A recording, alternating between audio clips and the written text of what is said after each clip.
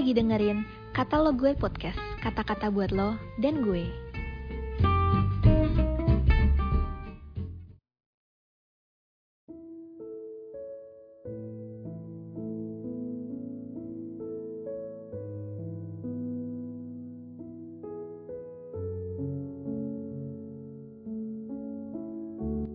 Halo teman-teman semua, gimana nih kabar kalian? Aku harap kita semua tetap sehat-sehat dan baik-baik aja ya teman-teman semua.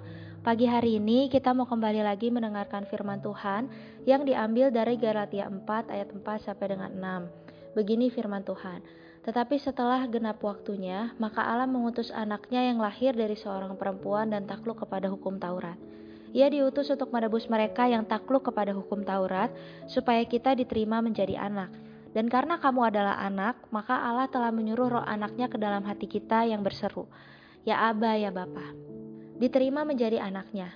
Yesus telah datang ke dunia dan menebus segala dosa-dosa kita, sehingga kita diterima atau diangkatnya menjadi anak Allah. Sebagai anak Allah, kita diberi kuasa dan otoritas untuk hidup seperti Yesus karena kita memiliki Yesus dalam hati kita. Dalam Yohanes 1 ayat 12 sampai dengan 13 dikatakan demikian. Tetapi semua orang yang menerimanya diberinya kuasa supaya menjadi anak-anak Allah, yaitu mereka yang percaya dalam namanya. Orang-orang yang diperanakan bukan dari darah atau dari daging, bukan pula secara jasmani oleh keinginan seorang laki-laki, melainkan dari Allah. Roma 8 ayat 15-16 juga berkata demikian. Sebab kamu tidak menerima roh perbudakan yang membuat kamu menjadi takut lagi, tetapi kamu telah menerima roh yang menjadikan kamu anak Allah. Oleh roh itu kita berseru, Ya Aba, ya Bapa. Roh itu bersaksi bersama-sama dengan roh kita bahwa kita adalah anak-anak Allah. Kita bukan saja memiliki hidup seperti Yesus, tetapi Yesus sendiri akan menyatakan dirinya dalam kita sehingga kita akan menjadi seperti Yesus. Dalam 1 Yohanes 3 ayat 2 berkata demikian, Saudara-saudaraku yang kekasih, sekarang kita adalah anak-anak Allah, tetapi belum nyata apa keadaan kita kelak. Akan tetapi kita tahu bahwa apabila Kristus menyatakan dirinya, kita akan menjadi sama seperti Dia, sebab kita akan melihat Dia dalam keadaannya yang sebenarnya.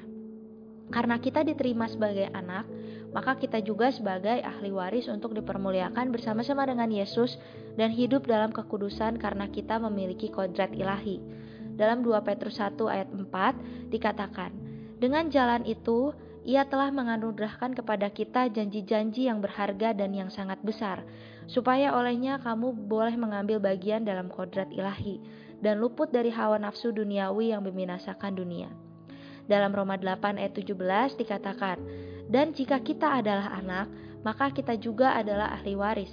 Maksudnya, orang-orang yang berhak menerima janji-janji Allah, yang akan menerimanya bersama-sama dengan Kristus, yaitu jika kita menderita bersama-sama dengan Dia, supaya kita juga dipermuliakan bersama-sama dengan Dia.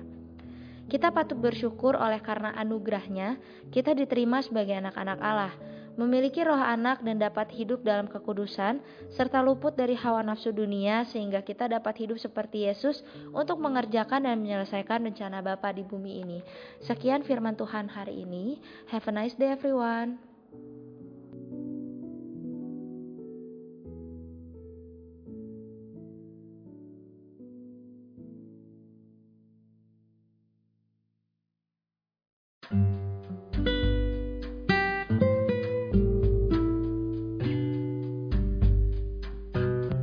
Makasih udah dengerin podcast ini. Jangan lupa follow dan juga share ke teman lainnya.